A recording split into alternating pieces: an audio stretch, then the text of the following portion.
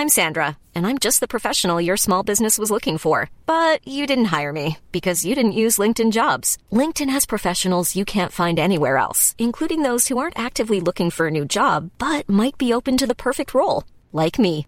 In a given month, over 70% of LinkedIn users don't visit other leading job sites. So if you're not looking on LinkedIn, you'll miss out on great candidates like Sandra. Start hiring professionals like a professional. Post your free job on linkedin.com/people today.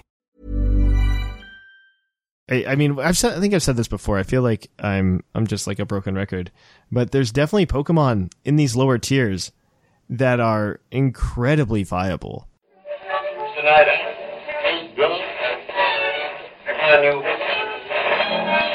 And now, coming to you live from atop the Lavender Town Radio Tower, it's the one, the only Puckle Podcast!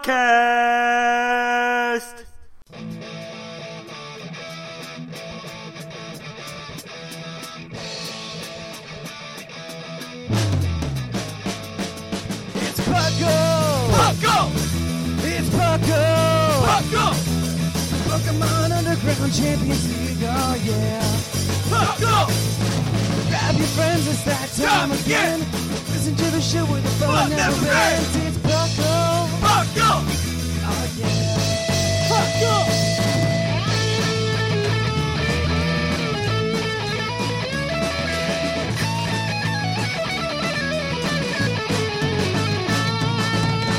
Your host, Drink That! Your co-host, whoever you have, it's Puckle! Puckle! Oh, yeah, yeah, yeah! Puckle! Puckle.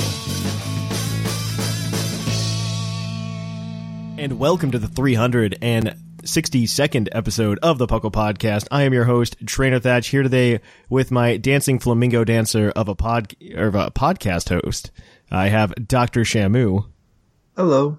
His image is Oricorio, the red one, so it looks like a flamenco dancer. And then, of course, I have the greatest co-host that I have to vacuum up after. It is the fluffiest Whimsicott. That just sounds so wrong, considering the amount of times I've stayed at your house. That's so true. Hi. It's always clean when you leave, so I'm not too worried about that. No, I mean, I don't mean it as a rude thing. I mean it as you're a Whimsicott and you like leave cotton balls all over the place. I know. I was just trying to be difficult. Of course. Okay, welcome to the Puckle Podcast. Puckle, of course, standing for the Pokemon Underground Champions League, a name that we came up with in 2007. By we, I mean myself.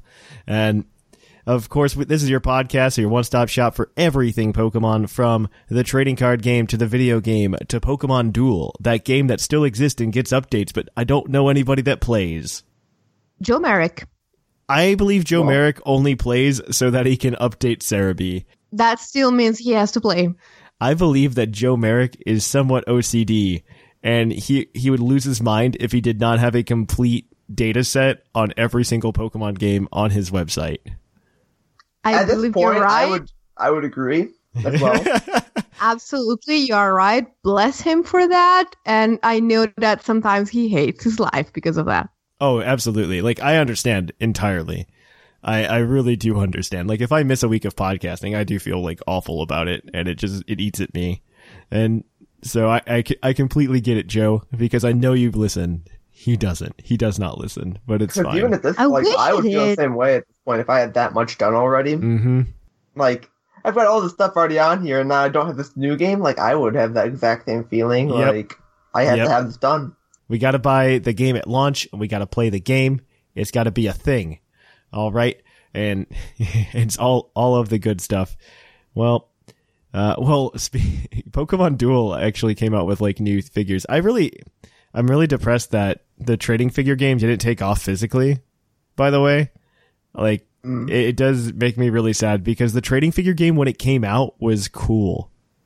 That was like right in my heyday, like right before I started playing or started making Puckle as a podcast back in like 2006, 2007 is when the trading figure game came out and then was quickly like forgotten.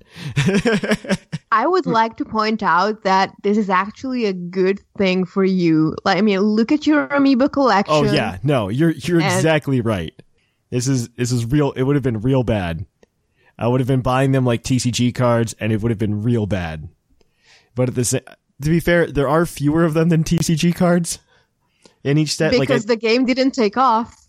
Well, okay, so even in their sets, like their quote-unquote sets, because they did have like 3 sets that came out in the US, there were only like 20 figures per set. It wasn't that bad. So, I mean, there's only like 60 figures out there in the wild. So if anybody's just like, man, I don't know what to get Thatch for Christmas, I know what you can get me for Christmas now. Duly noted. Yeah, I'm kidding. Don't buy me those. Please don't. I have no room to Too put late. them. It's too late. Too late. I already bought them all. I already owned half of them. Oh, God. No, I don't. Well, how have you guys been as of late? I guess we'll jump right into that. How you guys been? Oh, not bad. How's Pokemon going for you, Dr. Shamu? I don't think I've done anything Pokemon other than PTU.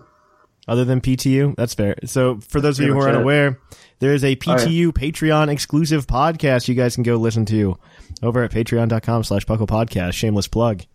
All it takes is $1, and it's all yours. It's in your ear holes.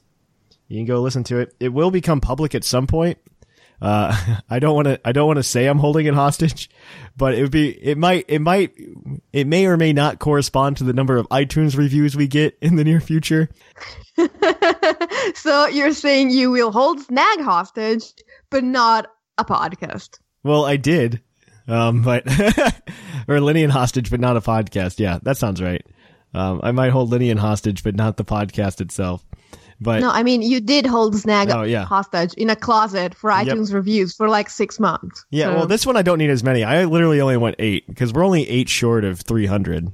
Ooh. Like, we're not that far off from having 300 iTunes reviews. So I understand not a lot of people are listening to the show on iTunes anymore from our statistics, but I know there are still people doing it. So if you get a chance, if you're on Apple Podcasts, drop us a review. We'd really appreciate it. So just do that. Let other people know you like Puckle. And then maybe you'll get a PTU podcast that comes out. Maybe.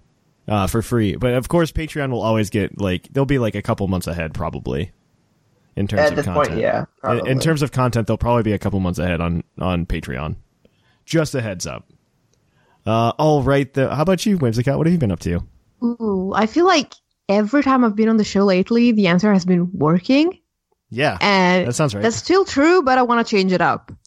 So I have been house hunting. Ooh. And I guess I should have led with this. Like, it's supposed to be interesting. I have played Pokemon Let's Go Eevee.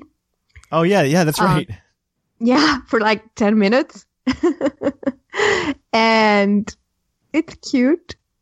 I could not for the life of me manage to high-five my Eevee with the Pokeball Go Plus. I don't know if the demo is buggy or if I just suck. It's probably the latter, but whatever. It takes skill. Exactly. It's a very skillful maneuver to do. Which is like, it's a game for little children. They're even more uncoordinated than I am. This is cruel, but whatever. And then I have been playing a lot of Zelda Breath of the Wild. And I've been playing Pokemon White, actually. I decided to just play it, not Nuzlocke it, which helps because the amount of free time I have does not do for a Nuzlocke, especially if like 70% of the time is occupied by Zelda, but okay. Yeah. And no, I have found a new appreciation for some Pokemon like Tepig and Blitzel. And yeah. I'm really enjoying it. It's a really good game. I think it's actually a lot of those older games, I feel like there's just always a time where I'm just like, yeah, it's been long enough. And I can pick them up and I can just replay them and completely enjoy them. Not as if they were new exactly, but it's almost as if they were new. Plus, fun fact, when I played Gen 5, I played Pokemon Black. And now I'm playing Pokemon White, and of course I have to have a Whimsicott, so I had to use the in-game trade. And I never knew this until now. Do you know what the nickname of the Cottony you can trade for in Pokemon White is? No. Is it Fluffy? It's Fluffy! Yeah, Fluffy with 2 E's at the end, and I had to have it. That's too perfect. Oh my gosh. Right? Oh my gosh. I've been in content overdrive mode this week because we've decided to start doing commentaries on the videos for the WWTC, mostly as like a dry run for future tournaments, because I really have big plans for the tournament circuit in 2019, and I hope they can come to fruition. If not, it'll be like halfway there and it'll still be cool. And so these videos have been pretty cool. They've been fun to edit. I'm hoping to get some more people on the train with me, on the edit train, and we'll get some more out to you. But if you haven't already, go check out our YouTube. Go subscribe to it, Puckle Podcast on YouTube. We have content. I'm trying to do a video a day. Like, it's really rough, but I think it's doable. I'm trying to shoot for like 5-6 videos a week. It's kind of the goal. And honestly, like the videos, I'm not just saying it because, like, you know, I'm here and I'm part of the group of people who do the podcast, but they're really enjoyable. I love them. Yeah, just go and do that. I mean, we're trying to get our partnership back because YouTube changed things. For those of you unaware of the like content creation community, so we used to be YouTube partners last year because YouTube used to set us partnership guidelines as having 10,000 lifetime channel views, and it turned out that just over the years, Puckle's YouTube posting like random videos finally had 10,000 lifetime views. So we became partners. It's really nice. We could make a little extra money. We weren't doing it fast. Like, you need to have $100 to pull it out. And I think we made like 15 before they killed us. But in February, because there was a lot of controversy on YouTube, or controversy, not controversy. This isn't Hershey, Pennsylvania or anything, but they had to change the partner guidelines, and that meant kicking out the old partners that didn't follow the new guidelines. And so the new guidelines require that we have 1,000 subscribers. I think right now we're at 540-ish. And so we need 1,000 subscribers. We're more than halfway there. And then you also need to have an insane number of watch minutes. By insane, it's 4,000 hours of watch minutes in a year, or watch time in a year.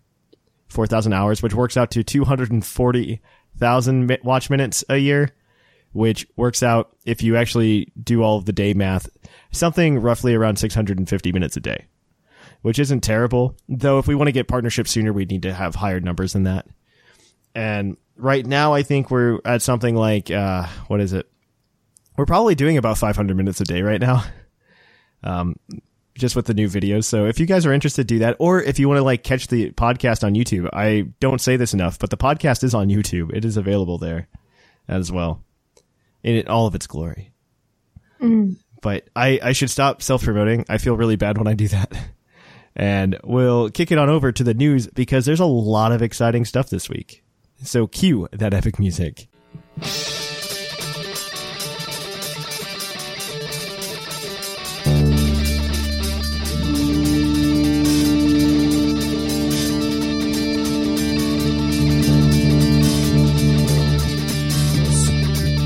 Live from the Lavender Town Radio Tower. This just in. And on to the news. That was a really excited news, and I'm not that excited about this. There isn't that much. And so if you play Pokemon Go, what a week for you, as is every news segment nowadays. So if you play Pokemon Go, next Community Day was announced to be Cyndaquil. What? November 10th at the normal time. That's a Sunday. For those of you in America, that's a Saturday. Never mind. That's a Saturday. November 10th is a Saturday. I am incorrect, because the 12th is the Monday, and I get the Monday off because it's Veterans Day in the U.S. And yeah, isn't that nice? Working for the government for the win. And so if you want to go catch shiny Cyndaquil and probably get a Typhlosion with Blast Burn, you can go ahead and do that on November 10th. It'll be taking place at the usual times, usual places. Have fun.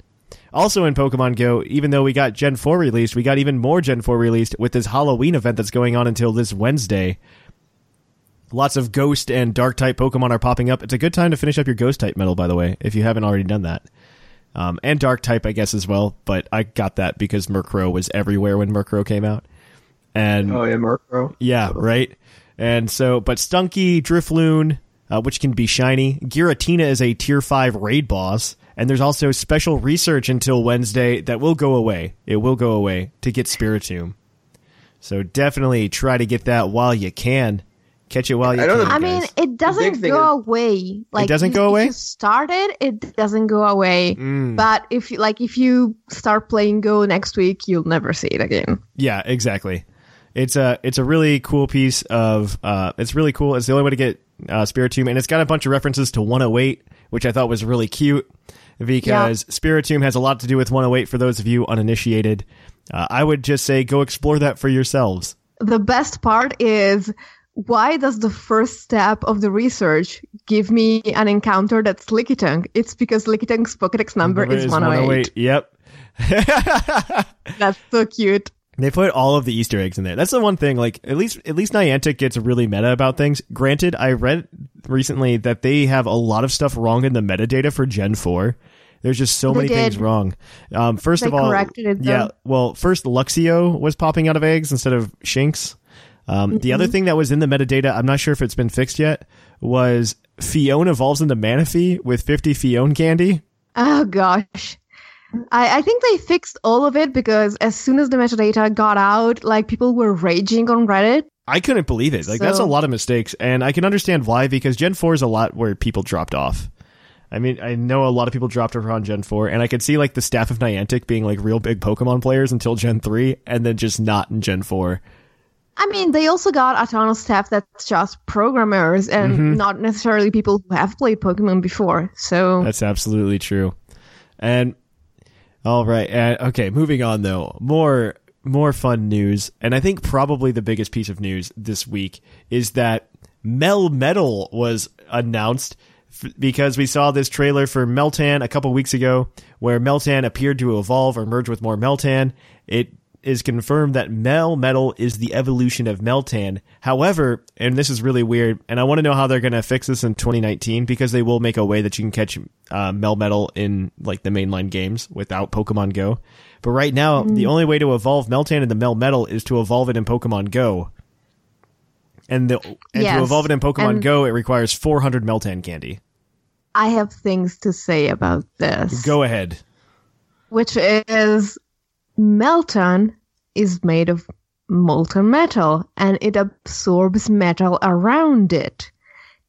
And in order to evolve it, you have to have 400 Meltan candies, which you get by essentially grinding up other Meltan, which means that in order to evolve, Meltan is a cannibal. Well, okay, like, so you don't need to grind up the Meltan. You don't need to grind up the Meltan. You catch them, you get 3 to 6 candy, depending on the Pineapple. You don't even need to dump them all and get them grinded up into candy. But the lore essentially says that this is a representation of the fact that, like, have you seen the trailer? There's like 100 Meltan, and then suddenly there's only one Melmetal. Oh, no, it definitely just Meltan came out on top. Well, if you do the also simple math, catching one is 3...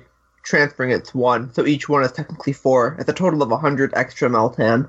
Yeah. Which could then also be, if we're going with Zygarde numbers, you never know if they might get the 100 right there. They could do something like that. I think it's really interesting. It breaks a lot of conventions. One that... so Meltan is a mythical Pokemon, but he is the first mythical Pokemon that evolves, which is really interesting. Melmetal also seems like a very interesting Pokemon in and of itself, just because we saw the base HP in the trailer. And if you do the calculations, assuming it's at 0 IVs or 0 EVs and 31 IVs, it's got, I think, calculated a base HP of possibly 120. Oh, well, that kind of makes sense. In a way. Yeah. It looks like he's going to be a bulky boy. All it's right. not going to be much physical, because we have one move announced, too. I think he's just going to be a better attacking Registeel, honestly. It'll probably be a little, like, more physical defense, not especially defensive. Yeah. And then much more offensive. Like, I think it'll be a more offensive, physically offensive Registeel. Yeah, I agree with that. It seems most likely. He's got an exclusive hit in, I believe it's called Double Iron Bash, and it also has a chance to flinch. It's like Gear Grind, I think, but flinch. Yeah, but with cross flinch. with Iron Head. Oh. Yeah, the double hitting. Yeah. Essentially, if this thing gets autotomized, it's going to Ubers. Oh, absolutely. Yeah, it'd be probably, gross. Yeah. It would be gross. But yeah, Melmetal is interesting. It's just breaking all of the conventions. I don't know what conventions are left to be broken. Exactly. They've just broken every convention that's ever existed in the past. I would honestly say since like the end of Gen 6. Even then, I would even say with Omega Ruby Alpha Sapphire it started, because we got Pokemon that were only available in Omega Ruby Alpha Sapphire that weren't available in X and Y due to the extra Mega Evolutions. Yeah, and the forms like Hoop Unbound. Yeah, and so that, I mean, to be fair, I've seen forms happen before, like Platinum had that, but in terms of just having a significant number of Pokemon unavailable in a previous game in the same generation, Gen 7's been really good about it. Like, they're just like, yeah, we're running with this. Yeah, Platinum had Shaymin Skyform, but and Orange like, and if you had Giratina. Shaymin Skyform, you could still like take it in a battle with Diamond and Pearl, right? Yeah, I believe so. It just wouldn't show up that way, but it would still have the effective typing and stuff, I think. Okay. I mean, there were some issues. There were some issues with it, but I know like you could have Origin Form Giratina and battle somebody from Diamond and Pearl with Origin Form Giratina, and it wouldn't show up as Origin Form, but it would still have the stats of Origin Form. And I think that kind of stems back to the code when they did like Deoxys, because Deoxys originally in Ruby and Sapphire only had one form. Yeah, and then in Red, Leaf Green, and Emerald got the others. You got the other forms, and so with that, I think it really starts to open things up. Because you can still battle each other with Deoxys at that point. It just wouldn't show up as this specific sprite for that game in that game. It's really weird. It was back when they didn't know what they were doing with Pokemon, and that's fine. I still don't think they actually know what they're doing. They're just having fun. But I think that's everything in the news. Almost. Nope. Yep, you're right. If for those of you who haven't gotten Pokemon Bank yet or haven't checked your Pokemon Bank, you can currently get Decidueye, Incineroar, and Primarina with their hidden abilities until Wednesday. The only one that really matters in that one for you is Incineroar. The rest of them don't matter. I mean, Primarina is not terrible. Because in VGC, a liquid voice, hyper voice isn't bad. Yeah, okay. I can see that. It's that's not great, but it's not bad either. I can say that's about it. There's one more thing though, and it's like, you know how we made you spend $40 on a Pokemon Go Plus, and now we're making you spend even more money on a glorified Pokemon Go Plus that's also a Pokeball and a Joy-Con? Well, now half of the functionality of that is moot, because Pokemon Go is introducing Adventure Sync. Oh, God. Which essentially counts your steps. It syncs with your Google Fit and Apple Health. And yeah, like half the reason you got the Pokemon Go Plus is about to be gone. Great. Good times. Good job, Niantic. Right? You're doing good things. Oh, also, final piece of Pokemon Go news, because we can't have enough Pokemon Go news. Shedinja is going to be showing up in the special research breakthrough starting as of November 1st. And so if you want Shedinja, that's the only way to get him. Next month, you can go get your Shedinja. That. Honestly, I'm okay with it. Like legendary birds, legendary dogs, Shedinja. Well, I knew it was going to be something weird, because after they had done the legendary birds, they did Snorlax.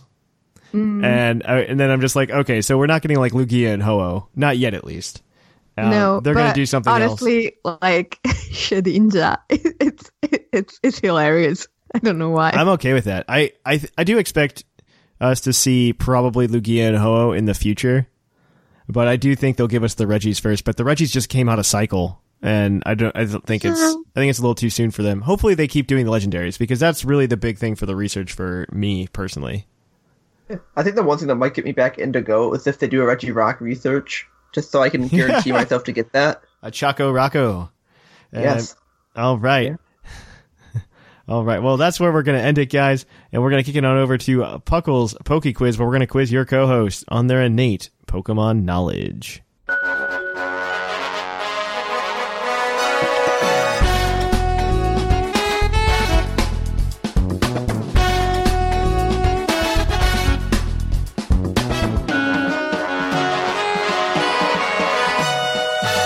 And welcome to Puckle's Poke Quiz, the part of the show where we're going to quiz your co-host on their innate Pokemon knowledge. Shamu and Whimsicott are operating as a team today to get points to... what is it? They're going to get points such that they can compete against the other co-host. It is a race to 30 points. Whoever gets there gets a $20 credit to PokemonCenter.com, because Basket is particular. There will be 5 questions, each worth 1 point apiece. One of the questions will include a bonus point for them to grab it 6 points, and then if they will have one hint they can use as a lifeline throughout the questioning. Then if they get all the questions correct without using it, they can cash it in for a 7th point, for a possible total of 7. So if you guys are ready today, I've got a lot of user-submitted questions if you are so inclined. I guess we'll have to be. So this question comes from Sparky, and we were actually just talking about this offline in the mod chat a few weeks ago. So I think you guys should be able to get this one. So he's going to be asking you about 3 moves in particular, and if you list all 3 moves, you get the point. So how many flying type moves does Whimsicott learn by level up in Gen 7? Well, just give me the number. That's fine. Gust, Hurricane are by level up. Then it gets Defog by tutor, and it gets Tailwind as an egg move. I don't think Tailwind... Is Tailwind by level up?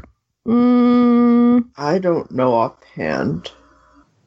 I don't think it's by level up.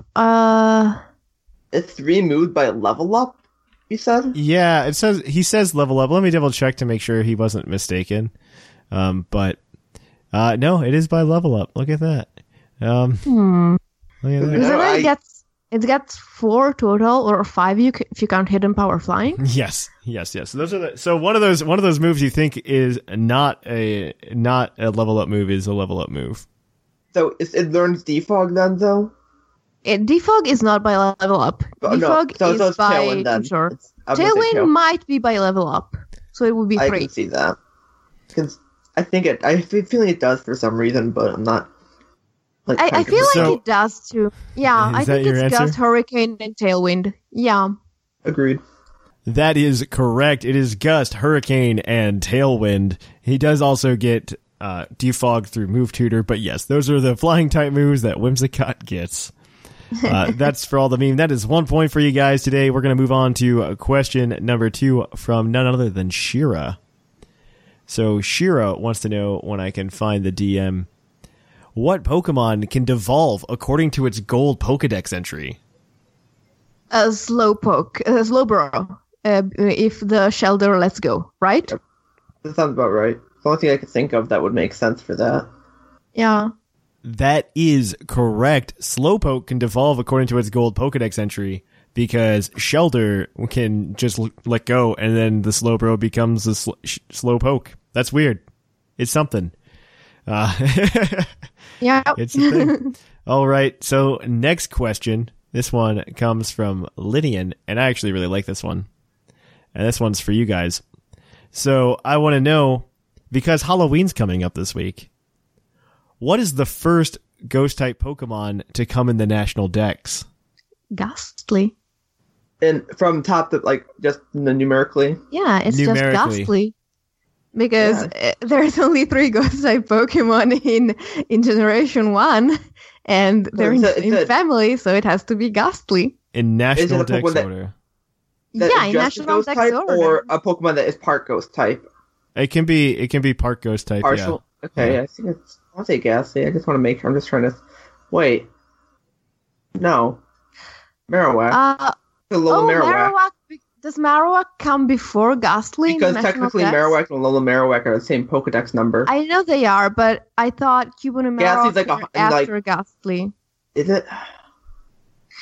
Look, the thing is, if they're asking the question, it means it's not Ghastly because it's too obvious. So You're right. It has to be Marowak. That's what I'm thinking too. They wouldn't do... Ghastly, I think, is 100. It's close to 100. 100 is Voltorb. Well, the thing is 100, but it's close to that number. Exactly. I know it's not 50 or anything like that. It's higher up. Yeah, and I think Marowak might be 80-something. So I think you're right. Yeah. Is that... Let's go with that. Let's go with a little Marowak. And we'll get stumped, and then we'll just hate ourselves for this. But yeah, I mean, at least we thought about it. Yeah. You thought about it. So I'm gonna give you the point. On Marowak, because that is a real out-of-the-box solution, and also what Lydian gave me as the solution. I should have double-checked him, because it is Ghastly. The answer is, in fact, Ghastly, because National Dex number 92 is Ghastly. But National Dex number 105 is Marowak. So they're pretty close. I'm going to give you the point, though, because that's why he asked the question. That was the intent. To get you to say Alolan Marowak. So, good enough for me. Because I recently replayed that Name Every Gen 1 Pokemon in Under 12 Minutes game. Yeah. And I was pretty sure that Ghastly is not that far into the Pokedex. No, it's only 92. It's still close to 100, though. It's close to 100. Yeah, Yep. you were right. All right. So next question is your two-parter. You guys are 3 for 3 right now because Thatch is a kind god. And so this is your bonus point question. This one also comes from Linian.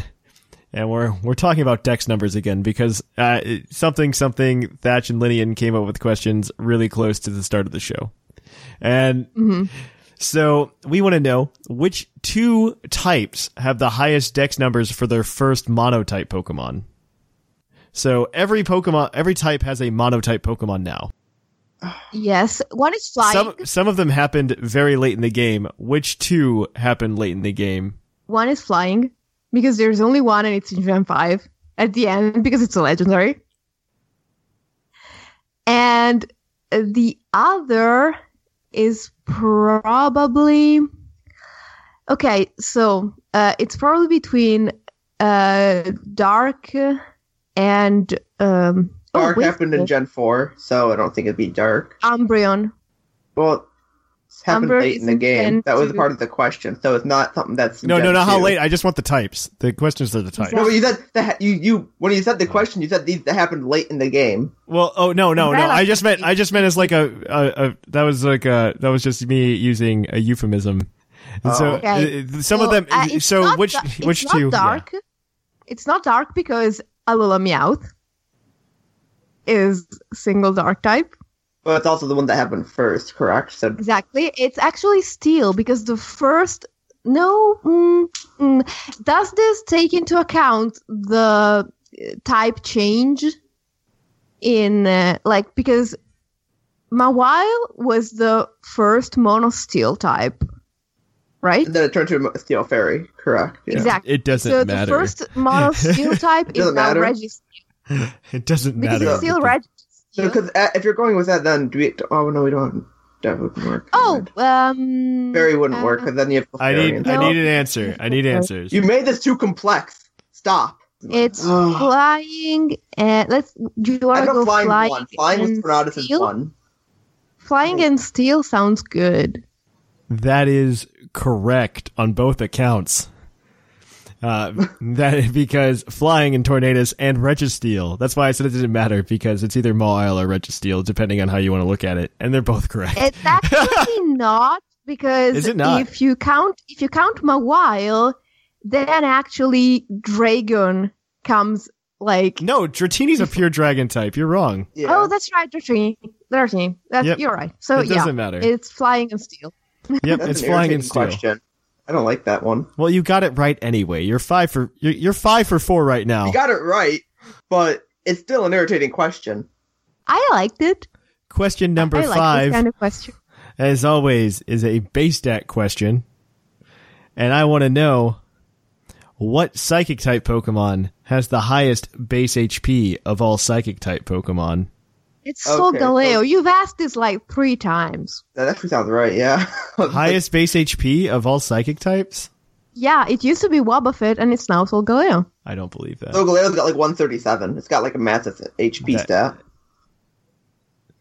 I'm gonna double check myself now, but I'm gonna say you're wrong. Okay, if I'm wrong, then Shimu gets to answer.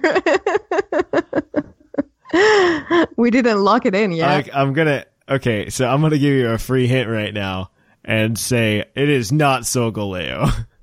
Fine, then I guess it has to be Wobbuffet. What do you think, Shamu? I'm just trying to think of some other stuff just in case. I'm trying to. I do agree it's probably Wobbuffet. It's just I'm trying to what's Wobbuffet's base HP again? It's like 120. No, it's a bit more, I think. Is it more? Because Solgaleo is higher than that. Yeah, it's probably Wobbuffet. I can't think of anything else that's like that has high HP other than like that and Solgaleo. Let's see. Necrozma doesn't. No. Necrozma got good defense and stuff, but not like that. Slowking and Slowbro don't have that much HP. I think they got like 80 or 90 or something. No, they got 100, I believe. But not at that point. And I don't think anything else that's new got it either, so I won't say Wobbuffet. Yeah, I mean, do you want to use the hint, or do you want to just go for it? I don't want to go for it at this Roll point. the dice. Yeah, let's go for it. We're gonna say Wobbuffet. That is correct. The answer is Wobbuffet with a base of 190 HP. Solgaleo's got 190? 137. You are completely wrong. I have asked about Solgaleo in the past, and the answer is usually for like highest attack or something. Steel type. No, it's at the highest HP of steel types. That's Yes. what got me confused. Yep, it is usually steel type, and that is Solgaleo, but it is not psychic. It is Wobbuffet. So that gives you guys Okay. 7 points today. You rolled the dice and you won. So let me go ahead and update those point totals for you. These guys are competing, like I said, for $20 of PokemonCenter.com credit up against their co-host friends. And I did not have the sheet readily accessible, but they got a +7, so good for them. Good. Oh, I there mean, we you go. I were found it. very, very lenient. Only on the one because the question was like intentionally misleading to an extent. So I guess. So I will say that. And oh wow, this actually changes up a lot. Changes up the board pretty significantly. Because I mean 7 points is a lot of points for a week. So we're gonna go ahead. Data. We're gonna sort. And so in first place we have Basket with 19 points. My favorite thing to carry. And then you've also got Whimsicott in second place with 18 points. Tied for third right now, we have Sublime and Dr. Shamu with 13 points apiece. In fifth place, we have Gator with 12. In sixth place, we have Jushiro with 8. In seventh place, we have Scrawn with 6. In eighth, we have Viger and Bosaphis with 5. 10th, we have Maximus with 4. In 11th, we have Sigma with 3. And when bringing up the rear, we have Snag with 2. And that is going to be it for Puckle's Poke Quiz. We'll be right back at you after this short break with the topic. Ciao, I'm the fluffiest Whimsicott, and I want to tell you how you can enjoy Puckle even more and make it better at the same time. First, join our Discord server. You can hang out with us and a ton of cool people, take part in our tournaments, and get all our news right out of the gate. You can also interact and keep up with us on Twitter, on Facebook, and on our subreddit. If you love live content, we're on Twitch at least twice a week with all sorts of streams, from viewer battles to shiny hunting to PTCGO. If you want to drop a little bit of your extra cash on us in exchange for cool stuff, we have both a Patreon and a TeePublic store, so be sure to check this out. And finally, there's so much great Puckle content that we're now on 2 feeds. Make sure you are subscribed to both Puckle and Puckle Plus, so you don't miss out on any of our side shows. And drop us a review while you're at it. We really appreciate your feedback. Thank you! And welcome to the topic. Our topic today is going to be what makes a Pokemon competitively viable? A discussion about Pokemon. So I think we'll just open up here with what makes it good. I think we can definitely say right off the bat, there are Pokemon that are inherently good. We have Lando T as like the prime example. It's inherently good. Even Uber Pokemon, you can say inherently good. That's why they got banned to Ubers. I would also argue Kyurem Black to an extent. I think Kyurem Black is horribly underplayed in the OU tier. And it's a great wall breaker. It's so hey, good. with 170 base attack, you're decent at something. Like, you're gonna hit hard. How many Pokemon exist in the tier that have a 700 base stat total? None, Yeah, except for exactly. Kyurem Black. And 700 base stat total is crazy. The only reason it's an OU, in my personal opinion, is because of the ice typing. That's quite literally It's the ice typing and the move pool to a degree. Yeah, Because even the Kyurem White, it's just you can't nerf special attack. Yeah, I mean, I You can agree. nerf Yeah, that's physical the reason. You can't nerf special attack. There's no Will-O-Wisp or Intimidate for special attack. And Yeah, that is and what Kyurem sucks. Black is like physical, and half the people run it special anyway because running it physical is just stupid sometimes. Yeah, you generally run it mixed. You run like Ice Beam Earth Power, and then you just run like a physical like Dragon and Fusion Bolt. Something like that. You typically run it mixed-ish. Yeah, it's generally a mix with like a Life Orb or a Scarf, etc., but that's something different. Mm-hmm. Yeah, and there's just a few things. I think that's a really good Pokemon, a really good example though of just things that are just inherently good. And then there's things that kind of fluctuate.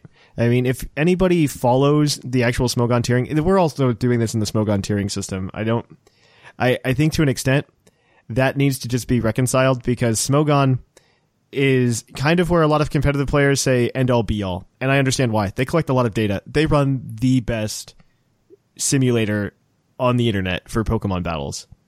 And that they do a lot more work than I think I'm willing to put into a tiering system. Granted, does that mean I think things are wrong? Probably. A couple of bans. I'm still not a fan of the Aegislash ban. I'm still not a fan of Landorus Therian not being banned because it over-centralizes the meta. But that's what I meant about Lando like being an inherently good Pokemon. It's good in singles and it's good in VGC always. This is true. Just a good competitive Pokemon. That has to do, I think, so what makes a Pokemon good, if we're really going to try to talk about that briefly, I think one is its typing. Because if you look at ground flying, that is an insanely good typing. You are immune to the most spammable attack in the game, which is Earthquake. And on top of that, your weaknesses are water and ice. Those are your weaknesses. Ice type is very common to see on not ice type Pokemon because ice type is pretty much the worst defensive typing that's ever existed. And so you don't see a lot outside of like Hidden Power Ice.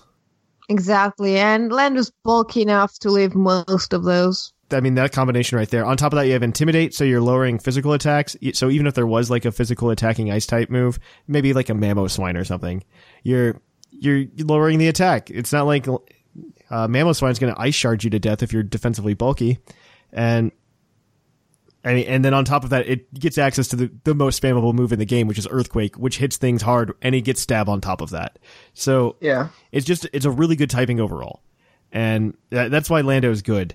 But I think it's more worthwhile talking about Pokemon that fluctuate the tiers, because I think this is something that's bigger and more inherent to Pokemon, and people don't quite understand the concept of a metagame, because a metagame is always shifting. That's why it's a metagame, because you're trying to break, quote unquote, play the meta or beat the meta, which means people know these things are good. Well, how do you beat the things that you know are good, right? That's essentially the game of Pokemon. And that's true outside of Pokemon as well, in a lot of other competitive games, such as like I would say Hearthstone or even Yu-Gi-Oh or the Pokemon TCG.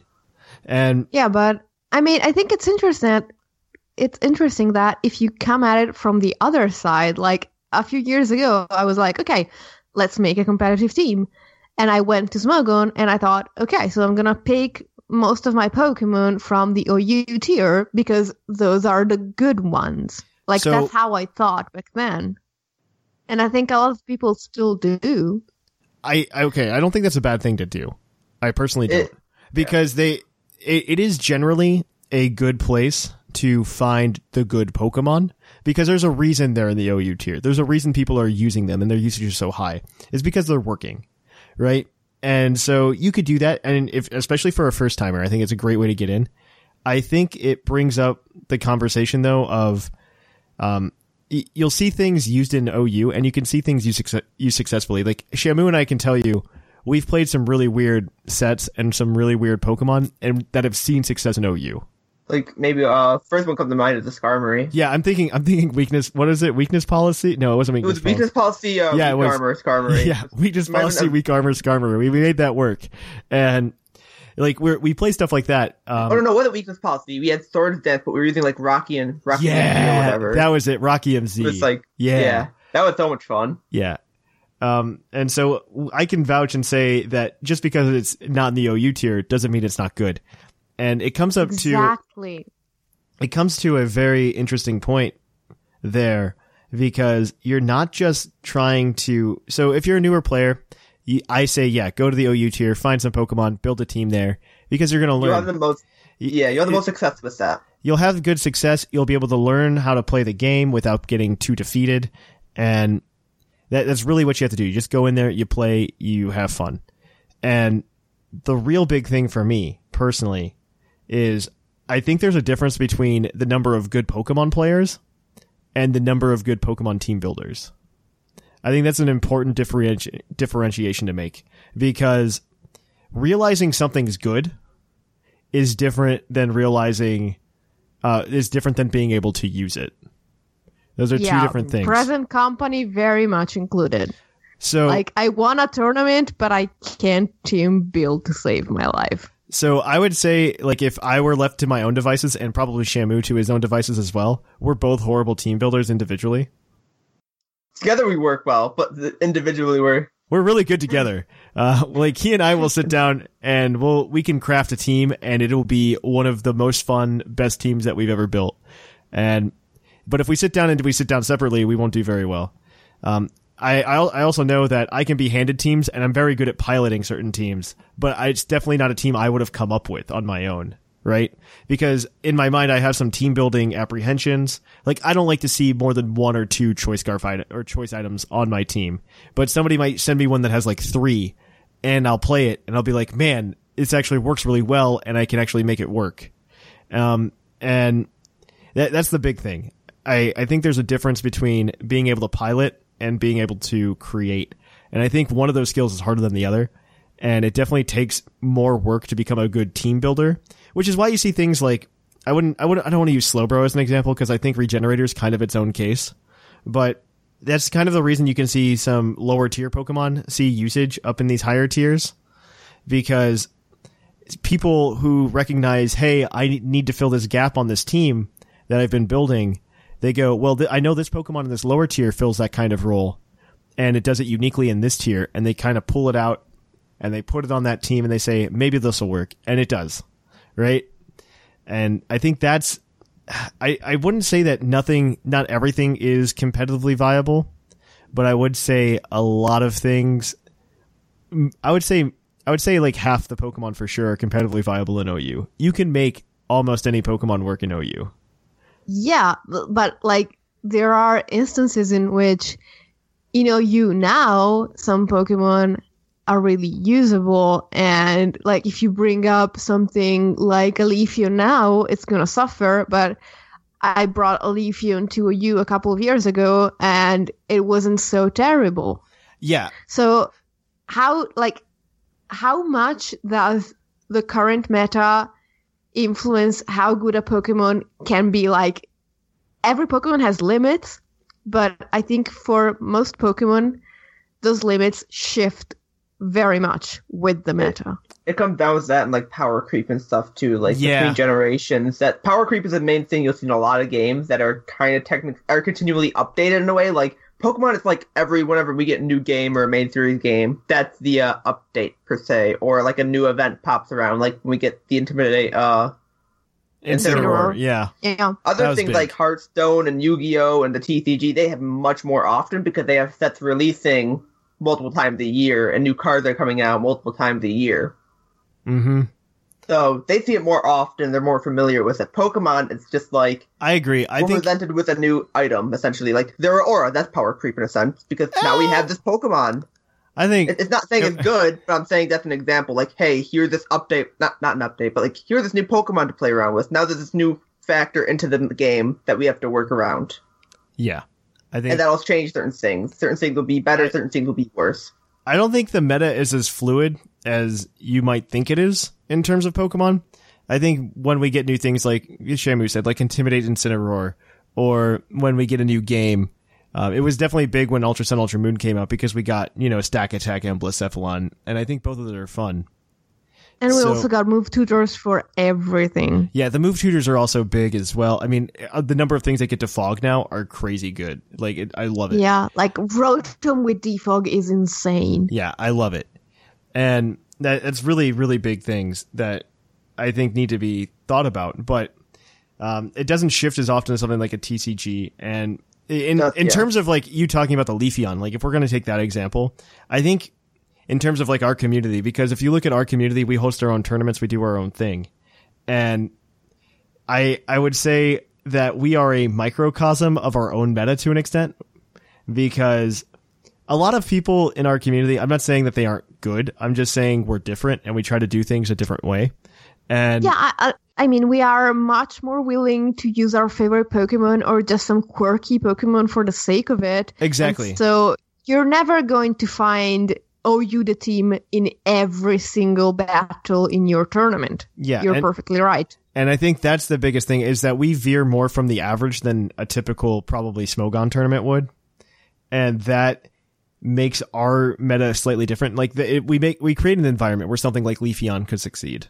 And I mean, not succeed, but suck slightly less than usual. Where it could work, right? We create an environment for that. And that's something that especially, I mean, if we're talking in the context of just private tournaments, I think that's completely different. But if we're talking about the overarching metagame, I don't think Leafeon would work. Yes, it's one of those things. It's in between what I would call a gimmick and just building a regular team. Because I want to use this Pokemon in OU. It's in PU because it's a Leafeon, or it's NU. I think Leafeon's an NU, and it's and I want to use it and I want to make it work. But the problem is, it's just like, well, if you want to use Leafeon, why aren't you just using Venusaur? Because Venusaur is already a better Chlorophyll user than Leafeon or is. Like, why aren't you using, or for Chlorophyll, or like Tank Growth, for example. Like, exactly. Here's a solid I'm just grass using type. Leafeon because it's cute. I know, yeah. No, that's exactly it. That's the only reason. and that's why I would classify that in terms of almost a gimmick, because it's just it's one of those things you're trying to do just to have fun, and that's fine. I'm not saying that there's nothing wrong with that. Gimmicks are like a big part of this conversation. Leafeon is more like a one-trick pony than a gimmick. Yeah, I think it also comes down to, if we're talking about what makes Pokemon viable, a lot of the things in lower tiers, a lot of them, are Pokemon that just don't have, they get outclassed, they get outshined. That's the problem. Like I said, like, you're running Leafeon, why not run Venusaur? Why not run Tangrowth? Both of those are better options if you want something that's more consistent. Yeah, like, they don't do the exact same thing, but I get what you're saying. Like, they're better competitive grass types. Mm-hmm. I guess, like, there are some Pokemon that see a lot of usage because they are gimmicky Pokemon. They have one gimmick and they do that really well. And sometimes that gimmick is very relevant to the current meta. But if you look like at their base stats, you say, how can this be good? The only thing I can think of that is like that is Smeargle. Exactly. Like, and that comes down to that's what I was thinking. It comes down to move pool at that point. And because, like, you could have a garbage Pokemon, but you could have an incredible ability, which isn't the case for Smeargle really. But like, it's like move pool, base stats, typing, move. Wait, did I say it's a wait? I mean, Whimsicott, type, ability, move pool. Whimsicott, for example, like, now it has decent typing because Fairy is a really great typing, and if you edit something, you're gonna increase the viability of its typing by like 300%. But even before that, Whimsicott had that prankster thing. Like, Whimsicott has won several world championships, and one of them was just like by using Beat Up and Tailwind with Terrakion. That was really cool to see. I didn't even ever think about that, and I feel kind of like, wow, that's what I should have thought about before. Yeah, no, exactly. Combinations.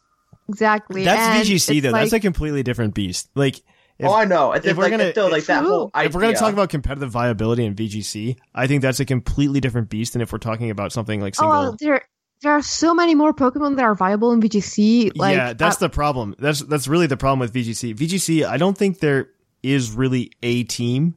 I think the closest thing the closest thing we ever came to was Chalk, and that was where we had a bunch of Pokemon that were really good together and they worked really well together, and there wasn't too much that could beat it. But honestly, I think Chalk only existed because the meta stagnated in terms of people wanting to play it, because Chalk got really popular at the North American Championships that year.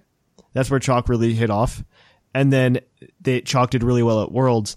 And the problem is, after Worlds, you have 6 months, or not 6 months, but you have 4 months of playing the same meta, but everybody's getting ready for the next one. And you typically don't see a lot of growth after the World Championships in that meta. I love the Sun Series and how that they changed the meta right after Worlds. I love that. And I think that's what needs to happen. You're going to have stagnant metas like that.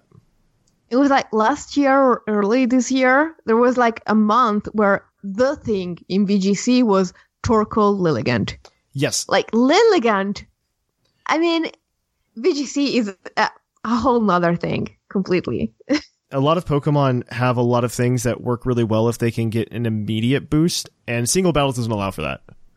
Exactly. I think a big example of this is Trick Room. Like, yes, you can get Trick Room to work in singles. Yeah. But you can take way more advantage of Trick Room in doubles.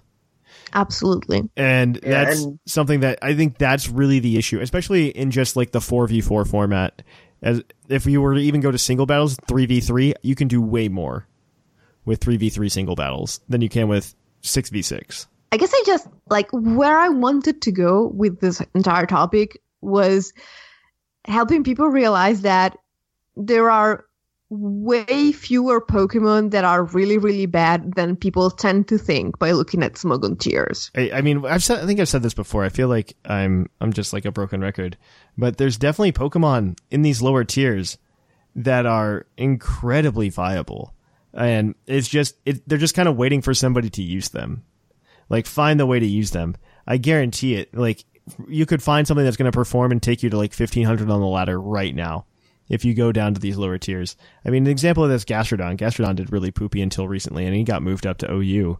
And same with Slowbro, but like I said, Regenerator is a completely different beast because Regenerator they drop down and then come back up whenever Regenerator is popular.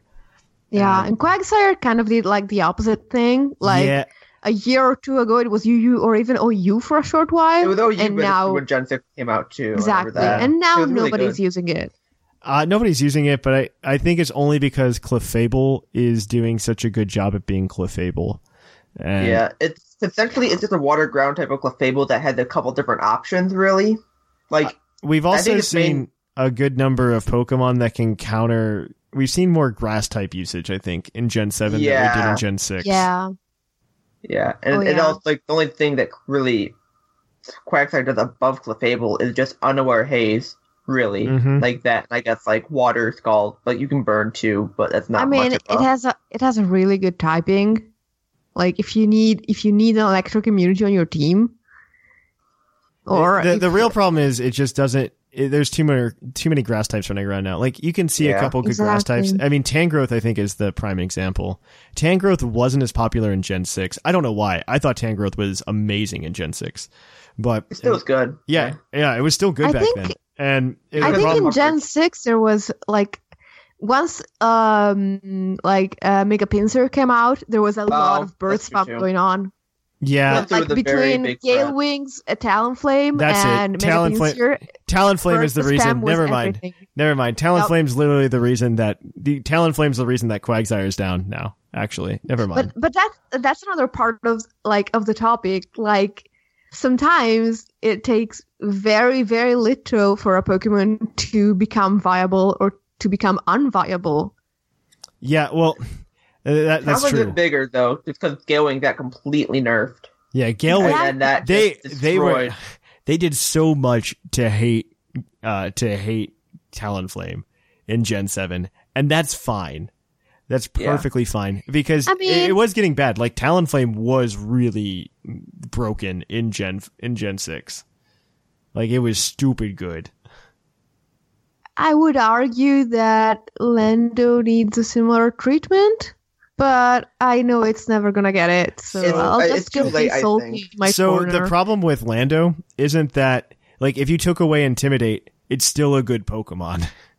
Like, I would be perfectly fine with that. Like, I would probably see it on, like, 40% of teams instead of 50% of teams, and I would be appeased. That's true. I don't know. That's the big thing. It's one of those what ifs too, because, like, if they did it, like, right after, it's like, okay, it's no big deal. Gen 5 to Gen 6, Lando T got nerfed, but it's been a while, and then people, like, you change its move pool, well, then you can just still transfer it back up with that old move pool. And if they get rid of Intimidate, what will they replace it with? They're just going to give it, like, Frisk? Probably not. It is a legendary. They're probably going to give it something. Give it Levitate. Maybe Pressure, but even then, Pressure can still be a problem at some points. Honestly, I would give it Levitate and an Air Balloon, but that's just me. Levitate Rotom fan. Here we go. Exactly. But no, the thing is, as you said, it's still a really good Pokemon. Yeah. And the fact that it has completely dominated the VGC meta and the singles meta ever since the day it came out. Okay. So bugs me. It just means you haven't been paying attention to, I think, a lot of the metas. I think since Chalk, Lando's been present, but I think you could say the same thing since Chalk with Zapdos. Zapdos has been just as present, and that's really I think Lando left a bad taste in our mouth in Gen 6. It really did. And so we all hate it to an extent. And in singles, yeah, it's still really prominent. But if we were to look at VGC, I think Lando usage is so low right now comparatively to where it was. It still pops up every once in a while. It pops up every once in a while. High. It's not there that often though, because I mean, I did run one back in St. Louis, but I don't think a lot of other people were. That's the big thing. There weren't too many other people doing it. There's a lot of good usage otherwise. So just keep that in mind. This is a good place to stop, though. Yeah. I guess I'll just say Zapdos will never annoy me as much as Lando T because it's not as offensive as Lando T, so it's never going to destroy teams the way Lando T can. It's not as versatile as Lando T. It's almost as good, but it's not gonna completely destroy your will to live the way Lando does. You've never played a good Zapdos, apparently. But I don't know if you've played against Look. Zapdos is typically the kind of Pokemon that at one point you realize you have no way of killing, and then you just want to die because the Zapdos is not going to die. But I've never seen a Pokemon do that and then proceed to destroy your team at almost the same time, the same way that Lando does. Yeah. Ninja with Protein and Gunk Shot. Yeah, there we go. There's another one. Okay, but that sweeps. It's not also like unkillable. Well, it is if you can't catch it. Yeah, because the thing with Greninja, that speed was at a point where like maybe one or two things could like outspeed it. Okay, and I'm gonna tell you right now, Lo, that got banned. It did get banned. Oh, from OU. Yeah. Okay. I'm not going to go into that too much because the answer is I think if all of us really wanted, if all of us got our way, Lando T would have been banned from OU a long time ago. And it's not our decision. That's the problem with that. Maybe the people tiering maybe love Lando T a little too much. I'd love to see a Lando T missing ladder. meta. Yeah. Suspect ladder. I would love to see that. I think the meta would shift so drastically. Like they had Scoldless UU. We want Lando-less OU. Yeah, that's about it. But I don't want to turn this into like Lando T should go away, the argument. I am contractually required to be salty about Lando every time I'm on the show. All right. This is a good place to end it. We will take a short break, guys, and we'll be right back at you with the Pokemon of the episode.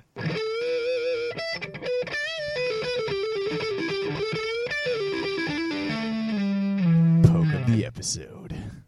And welcome to the Pokemon of the episode. The Pokemon of the episode this week is National Dex number 637, the Volcarona, the Sun Pokemon. Its Pokemon Ultra Moon Pokedex entry states, according to legends, it was hatched from a flaming cocoon to save people and Pokemon that were suffering from the cold. Okay, so before we start with anything real that matters, I would just like to point out that its Japanese name is fantastic. It's Olgamoth. And it makes me so happy on the inside. Like, I would be okay with that also being the English name. Not gonna lie. But Volcarona is not a bad Pokemon by any stretch of the imagination. It is. Despite being 4 times weak to Stealth Rocks. That's the only thing. If it wasn't that, it would probably go to Ubers. I'm not gonna lie, because its stats are distributed so well. It's one of those things that Game Freak was like, yeah, we want this to be good. And because base 85 HP, base 60 attack, base 65 defense, base 135 special attack, base 105 special defense, base 100 speed. They're just like, yeah, this thing's going to be a special attacker. Let's go. And then they gave it moves to back that up. They're just like, hey, Quiver Dance. So now you can get a +1 to special defense, speed, special attack, the 3 stats that he cares about. Fiery Dance is a move that he gets as well, which allows him to just get a boost, a special attack boost maybe. Like 50% 50% of the time, all the time. Yeah, it's absurd. And I mean, bug and fire typing aren't terrible either. I think they're decent types. Well, it's the only Pokemon with that typing. Which is the only way. It's also the only Pokemon that has a double weakness to the rock without being a flying type. Yep. Yeah. Which then in turn makes them the most vulnerable to entry hazards because they take damage from rocks affected by spikes, toxic spikes, and sticky webs. So they get hit by every hazard. Wait for that bug ice type. It's happening. Okay. Yeah. If you have a Volcarona on your team and you don't have a Defogger that's not Volcarona or a Rapid Spinner, you don't love your Volcarona enough and you should not be allowed to use it. Also, it's got a decent shiny. Good for it. Yeah. It's got it goes from Dorito wings to tortilla chips. I prefer the original, but it is a good shiny. It's actually a good shiny. So, good for it. Nice job, Volcarona. You're doing well for yourself. But, I mean, yeah, with those stats, you could totally run it in OU, which you can. And it also has good coverage. Yeah, you run Quiver Dance, Fire Blast, Bug Buzz, HP Ground, boom. Throw a Bugnium Z on it for fun times. And I mean, HP Ground just because freaking Heatran and other Pokemon are everywhere. But honestly, it gets Psychic, Giga Drain, Hurricane. My favorite set for a little while was Psychium Z. I love Psychium Z. Yeah, I love that one too. There's one set that I love the most that's not, I don't know if it's really viable anymore. It was a rain version where you run HP Water and Hurricane. That's crazy. Wow, awesome. I love that. You just it's like Bug Buzz, HP Water, Hurricane. I want Supersonic Sky Strike. Supersonic Sky Strike Volcarona to be a thing. I used it in the PDL. That's got to be a thing. I want to make that I used it in the PDL and Good. It was so much fun. Good. It was a suggestion by who? Oh gosh! It gets Rage Powder too. What? Good on you, Volcarona, trying to be a support mon when you shouldn't be. And it gets Giga Drain. You've got that Flame Body. It gets Giga Drain. Yeah, Rage Powder, take the burn. Cause it gets Tailwind as well. Oh my it gets gosh! Decent support stuff. It's a good Pokemon overall. Exactly, it's a really good Pokemon. If you can keep it from getting hit by super effective physical moves, it can be a good support Pokemon in VGC. Because technically, you get Heat Wave, you also get Defog that you wouldn't run on it, but you get it. Oh you my get gosh. Will-O-Wisp. Volcarona, stop being so good. Just stop.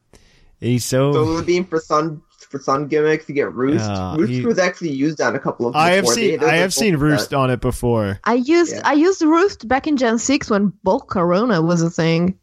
Volcarona? Is that what you said? Yeah. Volcarona, yeah. Like Bulk and Skull? Volcarona. You made it bold, and there was a very specific EV spread that you used, and you made it bulky so it could survive anything while it quiver danced, and then you went to town. I loved that set. It was amazing. So Volcarona doesn't have any really good cards. It has one in rotation. Obviously at stage 1 because it needs to evolve. It's the Shining Legends one? Yeah, Shining Legends. Heat Cyclone, once per turn before you attack, you may have your opponent switch their active Pokemon with one of their bench Pokemon. So it's like, I guess it's like an escape rope, but just for your opponent. And the attack isn't that good, though. You may switch, right? You may have your opponent switch there. Oh, so they get to pick. Yeah, they get to pick. So it's like escape rope, kind of. Well, it's more like the Volcanion Prism, which you pitch a water to have them do that too. Ah, okay. Well, this one does it for free. You don't need Volcanion. Yeah, but it's not. It's a stage 1, not a basic. Yeah. And so it also, for damages, it does 1 fire, 1 colorless, Heat Blast for 60. Not that great. But the Volcarona from Steam Siege is cool because it was one of those cool dual type cards they did for that one set for whatever reason. And it's shiny. And for 1 grass energy, it does Shimmering Scales. Flip a coin. If heads, your opponent's active Pokemon is now confused. If tails, your opponent's Pokemon is now paralyzed. Both of those are good things. And then for 3 colorless, it does Power Hurricane. For 120, but unfortunately you have to discard all the energy attached to this Pokemon, which is not worth it. No. So that's unfortunate for you, Volcarona, but you're a Pokemon, let me tell you, in the Pokemon TCG. I want Volcarona GX. That needs to be a thing. All the Pokemon we talk about need a GX. Like all of them. And so, yeah, Volcarona is a good Pokemon if you want to do something competitively, if you want to do something. I think it's also really cool in Black and White 2 how they gave you a level 35 one pretty mid-game. Yeah, so you can actually run through the game with it. Yeah, I appreciate that. I really do appreciate that. Volcarona was just one of those weird Pokemon in Gen 5 because it's the second latest evolution, I think, after Hydreigon. It's the longest to evolve through a single stage. Exactly. That's true. Hydreigon was like 61 or 63. It's 64. But it's a 3-stage evolution. Yeah. But Larvesta, you need to get Larvesta to 59 just to get Volcarona. And I think the only way to get Larvesta in Gen 5 is to hatch it from an egg. Yeah, that you get given. Yeah. That sounds awful. Catch one Volcarona. Yeah, that sounds Yeah, it's one of those really great Pokemon that you can't really use through the game that it first appears in. I think that's a real big problem. A total shame. Yeah, I think that's a real big problem with Gen 5. There's a lot of weird things they did that weren't really... I mean, it's also a problem in Gen 7, which they slightly fixed in Ultra Sun and Ultra Moon. Yeah. I should play those again with, like, random Pokemon that are, like, broken. I enjoy the later games because they've just been giving us, like, a huge plethora of Pokemon. Gen 6 was really good at it, and then Gen 7 is... I think Gen 7 is pretty good at it, too. They give us a good dose of Pokemon. The problem I have with Gen 7 is I thought back in Gen 6... when they made it possible that in Gen 6 you can catch all 721 Pokemon at the time, that they were going to move that forward every generation. They're going to make that possible, and they just didn't in Gen 7. And that makes me a little sad. I'm hoping in Gen 8 when we move to the new console, like, hey, between all of the games in this generation, you can catch every single Pokemon. That's what I'm hoping. We'll see. I don't know. I feel like Gen 6 was like a reset button to an extent with that. It was like it managed to be both a reset button and a culmination of Pokemon at the same time. Agree. Yeah. It just gave you a new place, like, hey, if you started playing in Gen 6, you can catch everything. And instead of being like, well, I can't catch everything because the only way to get this Pokemon is from Gen 3. Which I don't think actually ever happened. I think the farthest back you'd have to go is maybe 1 or 2 generations. Every generation. Because I think Gen 4 had a problem where you couldn't get Tangela unless you transferred it from Gen 3. And they gave it an evolution in that generation. Yeah, and stupid. So Gen stupid. 5 was gross. It had a lot of problems. Like you couldn't catch Pikachu. And that's not a problem. Okay, fine. I'll stop being negative about Pikachu because honestly, lately, it only took 22 years, but it has started to grow on me. It's not even that. It's just like, if that's going to be the mascot of your franchise, why can't I catch it in your game?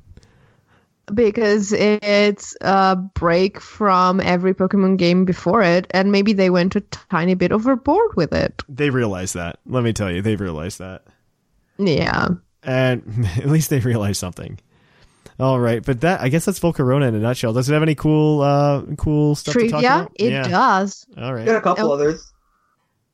Like what? One that I really like is that Volcarona and Larvesta actually are the only Pokemon that are neither legendary nor mythical that learn a move upon reaching level 100. And that's Fiery Dance, for those of you at Yep. home.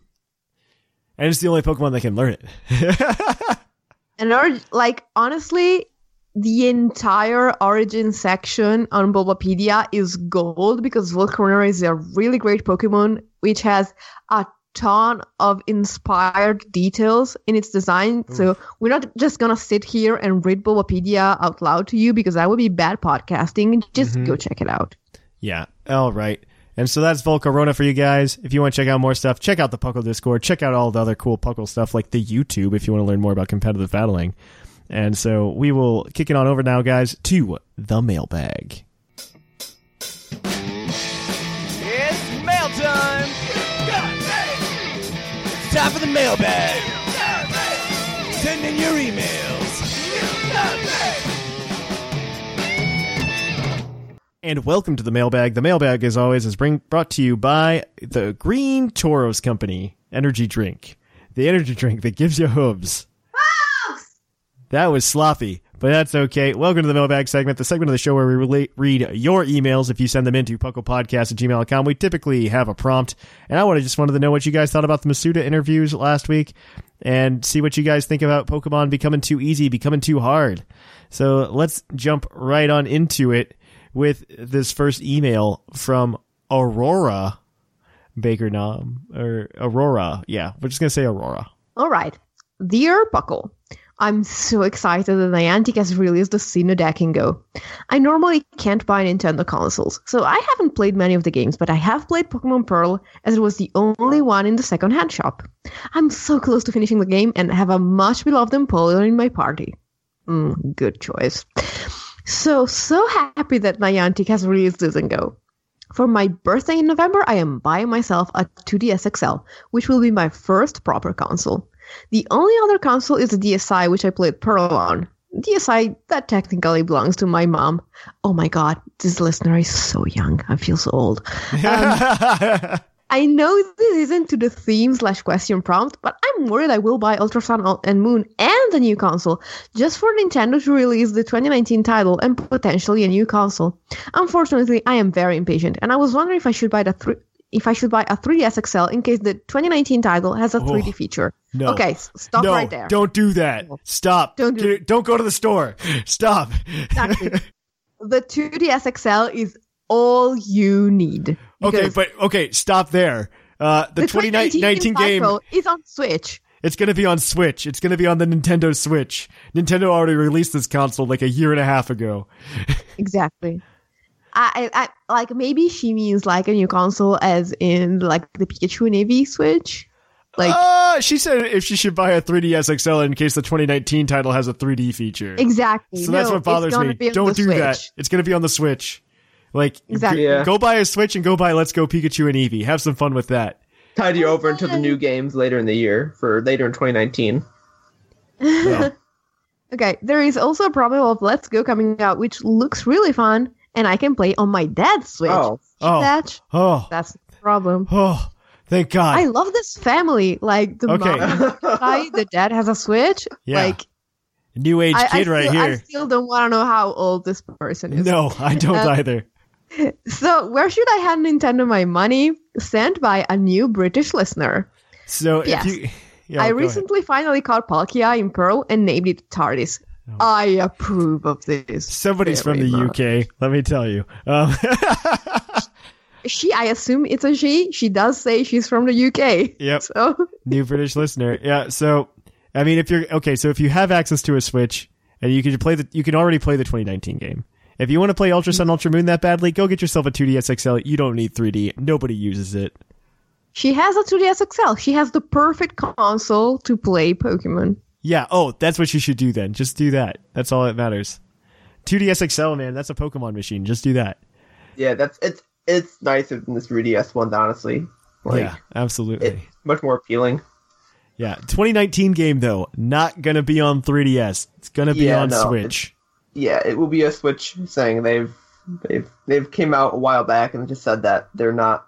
It's just. Yeah. All right. So our next email is from Hootku. Oh my gosh, they tell us how to pronounce it, and I'm an awful person. Hootku. I'm going to give this one to you, though, Shamu. Okay. All right. Hello, Puckalonians. Hootku here, long-time listener and first-time emailer. Gonna try to keep it short here. I don't think Masuda hates competitive Pokemon, but man, he doesn't like to make it easy for the competitive community, does he? How many people can say that they played competitive Pokemon in Gen 4 or even Gen 5? Me. Yeah, I played a little bit. I got in towards the end of Gen 5 myself. I raised my hand as if he could see it, but yeah. I said me. I myself have been playing the game since the very beginning, but didn't even consider competitive Pokemon until Gen 6. Ah yes, Gen 6, finally making competitive teams more comprehensible. Breeding for IVs, abilities, and EV training finally became a little easier and even easier in Gen 7. However, why make it hard at all? If they want to make competitive communities grow, why do we have to work so hard to make a competitive team? And I won't even talk about soft resetting for good IV legendaries. And in a meta and format that are constantly evolving, look at games like League of Legends I think it's supposed to be or instead of. Or any competitive first-person shooter games that have the biggest competitive gaming communities in the world, and all that players need to do is get good at the game. I'm not saying it should be like Showdown where we can get anything we want, but maybe make things like golden bottle caps very easily accessible after beating the game, and make EV training similar to the punching bag mechanic in X and Y, but much faster. But that's just my humble opinion. Would love to hear what you guys think. Hootku. I'm not reading that. All right, so there is actually like a near instantaneous EV training thing in Gen 7. Yeah, that's true. And nobody uses it. It's the bouncy houses in Festival Plaza. Yes. A lot of people just don't use Festival Plaza for myself because I don't touch it other than battling. Yep. That's it. I don't touch it. I use it for leveling up. Like, I use the kitchens for leveling up my Pokemon. Yep. So... yeah, no, there are ways to do it. And then outside of that, I don't know. So in terms of my opinion on them making it difficult, quote unquote, to get into competitive, first of all, from being a player that played back in Gen 4 and Gen 5, you kids all have it easy. Yeah, no, Gen 5 was pain. Oh you kids have it easy because you can pass on 5 IVs when you breed. Okay, and your legendaries have a guaranteed 3 perfect IVs. So you know what? I don't want to hear it. Because back in the day, too, that was when like hacking was a main thing. Like if you hacked, like you're gonna win because you have all these perfect IVs. You have these perfect EVs. You have no issues. I think competitive Pokemon was a different thing back then because, like, if you played legitimately back then, it was definitely if you played against somebody who hacked, they were going to win because there was no way that you had a Pokemon with 5 perfect IVs. There was just no way. Like maybe you could guarantee you could guarantee 3. You could get 3, and that was it. Everything else was just luck. And exactly, I think where it is right now is really good. I think making you work for it to an extent is good in a couple different ways. One, I think it keeps Game Freak, one thing that you need to understand about them is they're always really into keeping the feeling of being in the Pokemon world there, even present in the competitive game. And by doing that, like if you go and you breed these Pokemon and you train them up, you still feel some sort of connection to your digital pet. And I think Game Freak really likes keeping that in there to an extent. Like, I put time and effort into this. I really appreciate it, right? And exactly. And I think it is that way for a lot of competitive players. I'm sorry. You could argue that it's not hard. It's just a bit tedious. Yeah, it's just tedious, and I think it's tedious and time consuming. I think that's honestly the only thing to it, though. You feel like you've had some investment into it, so you feel good. And even just talking to competitive players who I know don't hack, they do feel this way to an extent, right? They're just like, that's my Incineroar set. It's a little bit more of a possessive way of playing and like coming up with your ideas. You get a little bit more possessive of your ideas if you don't hack, and that's the real big thing of it. And I feel like that might get lost if we got to something that was stupid simple. And that's something that makes Pokemon. And I don't think they're trying to really, honestly, I don't think they really care that much about the competitive field. I think they want to have like a worldwide championship, but I don't think they want it to be ultra super competitive. I'm not gonna lie. And they don't want it to be like the purpose of Pokemon. Exactly. They don't want to make their children's game into an esport. That's not what they're trying to do. Exactly. It's not. Exactly. Call of Duty and League of Legends are more like... They're not trying to make it like one of those esports. Yeah. But earlier this year, they legit came out with a thing in Japan called P that's Sports. Right. So let's look at the context. But it's more like it's not our purpose to be an esport, but since we can be a kind of an esport with very little effort, and being an esport is good for the business, why not? That's why they're not going to kill it, but I don't think they're actively trying to make it a thing.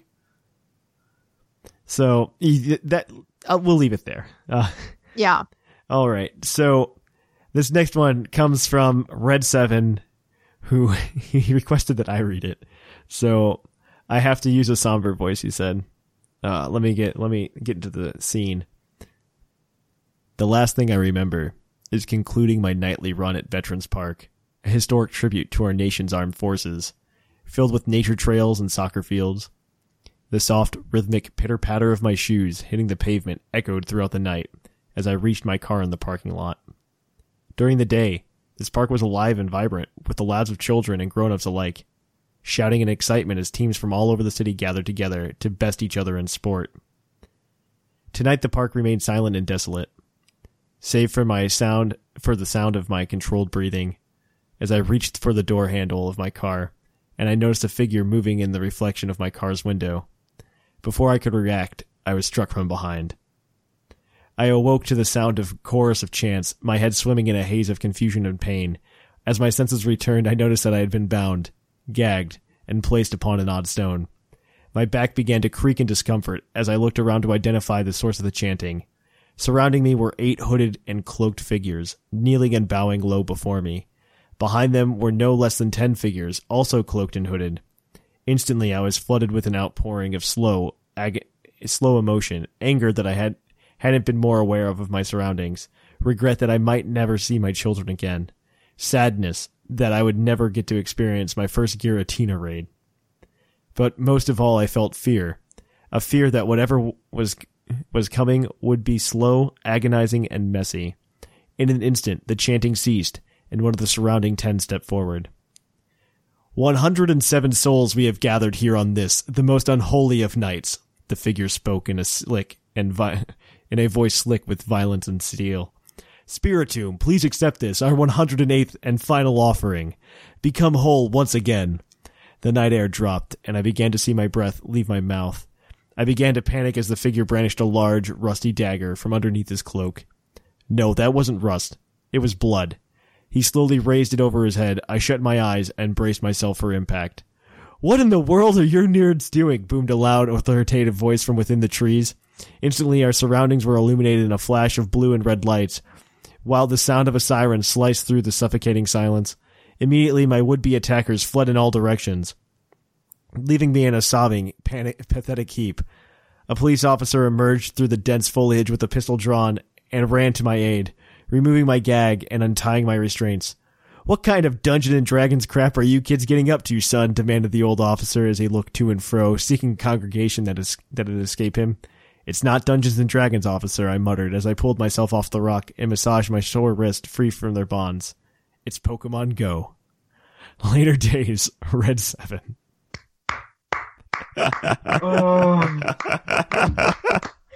Red 7, thank you, because I spent 3 days this week trying to figure out a way to make this a Halloween episode, and then we didn't, and then you did it for us. So thank you. That was amazing. And so much. So funny. So this next one, and our last email for the night, is going to be from Shira. All right, I've got this one. That's how we're going to end everything. Hello, Puckle Peeps. Hope you are all doing good. Useless features. Okay. No one has said it yet, I think, but the guy who thought giving Rotom Dex a voice should not get any cake. I don't know about you, but when I see text on my screen, my eyes sickade. And when it's just Rotom Dex blathering, and it's a fixed amount of sentences, you end up reading the same stuff over and over again. So even though it may be a bit brutal, grab a screwdriver and take out the voice box. About Melton. Huh? That's not that brutal. I'd do worse. Shira and I are delicate, young, not so young girls. So. Yes. About Melton. They are onto us. They know the design sucks, and is a weird cheap Ditto knockoff, so they are trying to make it cute. But that works on me, at least. It also works on me, Shira. The second trailer was kind of adorable. He is adorable. I still think it's the worst mythical so far, design-wise. What do you think? The evolved form looks too much like a Reggie. Yes, I agree with Shira 1,000,000,000%. It's like Melton became the Hulk. That's how I see it. He's the Hulk. Melton got swole. You won't like him when he's angry and has a lot of friends. Melton saw Buzzwolt and became just like it. It's like when we had that old ad about the Incredible Muck. You won't like him when he evolves. It's the same thing. Also, how about giving us some of the adorable Pokemon back that we couldn't transfer, like the spiky-eared Pichu and the ukulele Pichu from Ranger? There was an ukulele Pichu in Ranger? Yeah, it wasn't in. It was in one of the Rangers. It wasn't in all of them. How did I miss this awesome thing? Like, okay, I don't play Pokemon Ranger. Maybe That's I should why. have. Anyway, No, don't. no, because I You know, destroy your DS. exactly. Yeah. I like my bottom screen. Yes. Awesome games. You can always get a new wrist once you're done playing them. Yeah, but you also have to get a new 3DS. So Yes. I have 5. You can just borrow one. I've got like Game 4, Freak. I think. I have 3. I have more than okay. any human being should. It's fine. I think I have 5 too now, looking at what I have right I here. have 3. I have 3 active ones. They all have different purposes. We can get into this later. Like, Same. I have 4, but I gave one to my sister, so that's okay. Game Freak can dish out some new tries for those if they have time to make Melton. I mean, yeah. Oh, by the way, there's one thing about Melton we didn't mention. Its Pokédex number is 808, and Melmetal is 809, and shut up, everyone else. Perfect. Oh, and please make synchronized work 100% of the time. Yes, since I found Shiny Kartana twice, and my syncer failed. Oh no, Shira, I feel for you. I'm sorry. By the way, there is an event in the Sun and Moon or Ultra Sun and Ultra Moon games. I believe the synchronized ability is 100%. I think it's for the second Cosmog later in the game. And for Type No. And for the Silvally Type now. Yeah. Mm-hmm. Oh, for now, have fun, you guys. Love, Shira. Well, thank you, Shira. Well, I don't think you can make Beautiful. synchronized work 100% of the time. I think that would be too stupid. Because okay, so imagine a regular game playthrough. Exactly. And you have a synchronizer at the front of your party, and you're going through catching Pokemon. That's not a Yeah. good time. Like that's my biggest concern. Is more, and that's honestly where Game Freak's bigger concern is going to be as well. Is how is this going to ruin the in-game thing? Because honestly, if we think about things like synchronize and a couple other things, the reason that we use them is because Game Freak gave it to us, and we're kind of exploiting it. We're exploiting Game Freak's game. They're not making that a feature for us. They just made it a feature and we're exploiting it. That's the way I see it. Like, yes, but it's on both sides of that too. Exactly. At the same time, like, look at the Masuda method. Yeah. They keep giving us stuff that makes it easier to shiny hunt because they know we shiny hunt. Yes, that's true. So I would not be against a held item that makes synchronized work 100% of the time. I'm okay with that. I'm okay with that. You only use it in the post game to shiny hunt legendaries. That's the way to and do it doesn't influence like the playthrough. That or like a toggleable item or something like that, kind of like how you have shiny charm and stuff. Just something extra you can get a hold of to like turn on and off. I would more think like something that A hell item would be better. Synchronized Pokemon. Yeah. Yeah. I'm just saying just something, like even if it was that level, like a key item or something. Just something to do it. Oh, right. Well, this is where we're going to end the mailbag. Do we think that Badge? we want to give the badge to anybody? That's where I was going. I didn't forget. You all think I forget, and I do, but not today. I think it's either going to be Aura or Hootku. Aurora. Or Aurora. Hootku. Aura. Yes. Aurora, you get the badge. Done. You go to the Discord if you want it, if you're old enough. And so that is where we're going to end. If you want to send an email next week, you can send it into pucklepodcast@gmail.com. The prompt for next week, it doesn't have to follow this. You can just email me about your favorite cookie. But I would like to know, what are some of your favorite competitively viable Pokemon, and what are some of your Pokemon that you like to use that aren't typically competitively viable, but you think you can make them work? Send that in, pucklepodcast@gmail.com. If you want to do some more Puckly cool things this week, you can check out our Discord. The link is in the show notes as always. You can always check out our Twitter, Facebook, Reddit. All crazy things get posted there as well. You can always check out our YouTube now, which has content that should be flowing in a semi-regular manner for at least the duration of the WWTC, and maybe more so when the UUTC gets underway. And if you want to check us out and help support the show, you could do so in a couple different ways. One, you can check us out on Twitch, twitch.tv/thepucklepodcast. You can watch me and Jushiro stream it up. And if you want to donate money there through bits, that's we're more than happy to take that. If you would like to use our Twitch Prime subscription or an actual subscription on Puckle, we appreciate that. We also have an exclusive emoji on Twitch now. It's a burn heel. We have it now? Yeah, it's up. Cool. So if you subscribe to the Puckle Twitch, you get the burn heel emoji. Finally, if you want, I would suggest checking out TeePublic, where we have a bunch of cool stuff, including the new Puckle logo that's finally up there. You get to put that on a throw pillow, on a t-shirt, on a poster, whatever you think would be the best way to do it. We really, really like that, and I'd appreciate seeing you guys spend some money there. If not, don't worry about it. Like, we just like you listening to the show.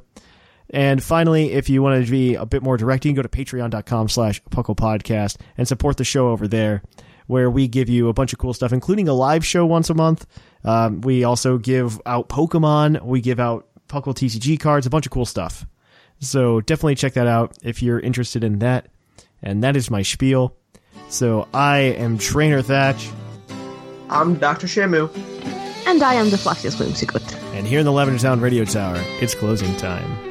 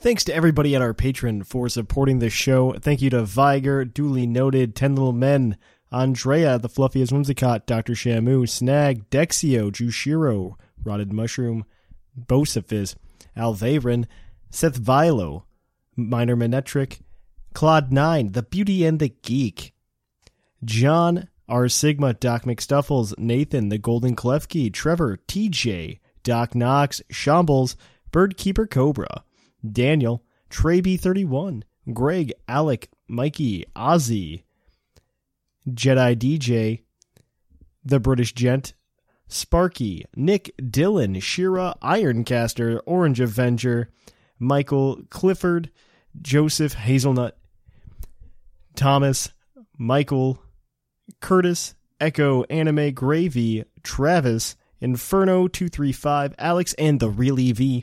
Because of you guys, we can do a lot of cool stuff. And just a reminder, you can get an Alolan Golem named Margaret that is shiny just by depositing a Dewpider named Puckle onto the GTS until Thursday, October 4th. So go and do that if you want to get some cool free stuff, guys.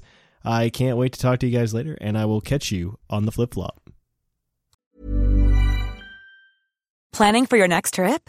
Elevate your travel style with Quince. Quince has all the jet-setting essentials you'll want for your next getaway, like European linen, premium luggage options, buttery soft Italian leather bags, and so much more.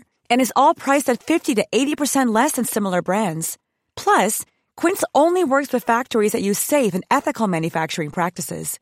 Pack your bags with high-quality essentials you'll be wearing for vacations to come with Quince. Go to quince.com/pack for free shipping and 365-day returns.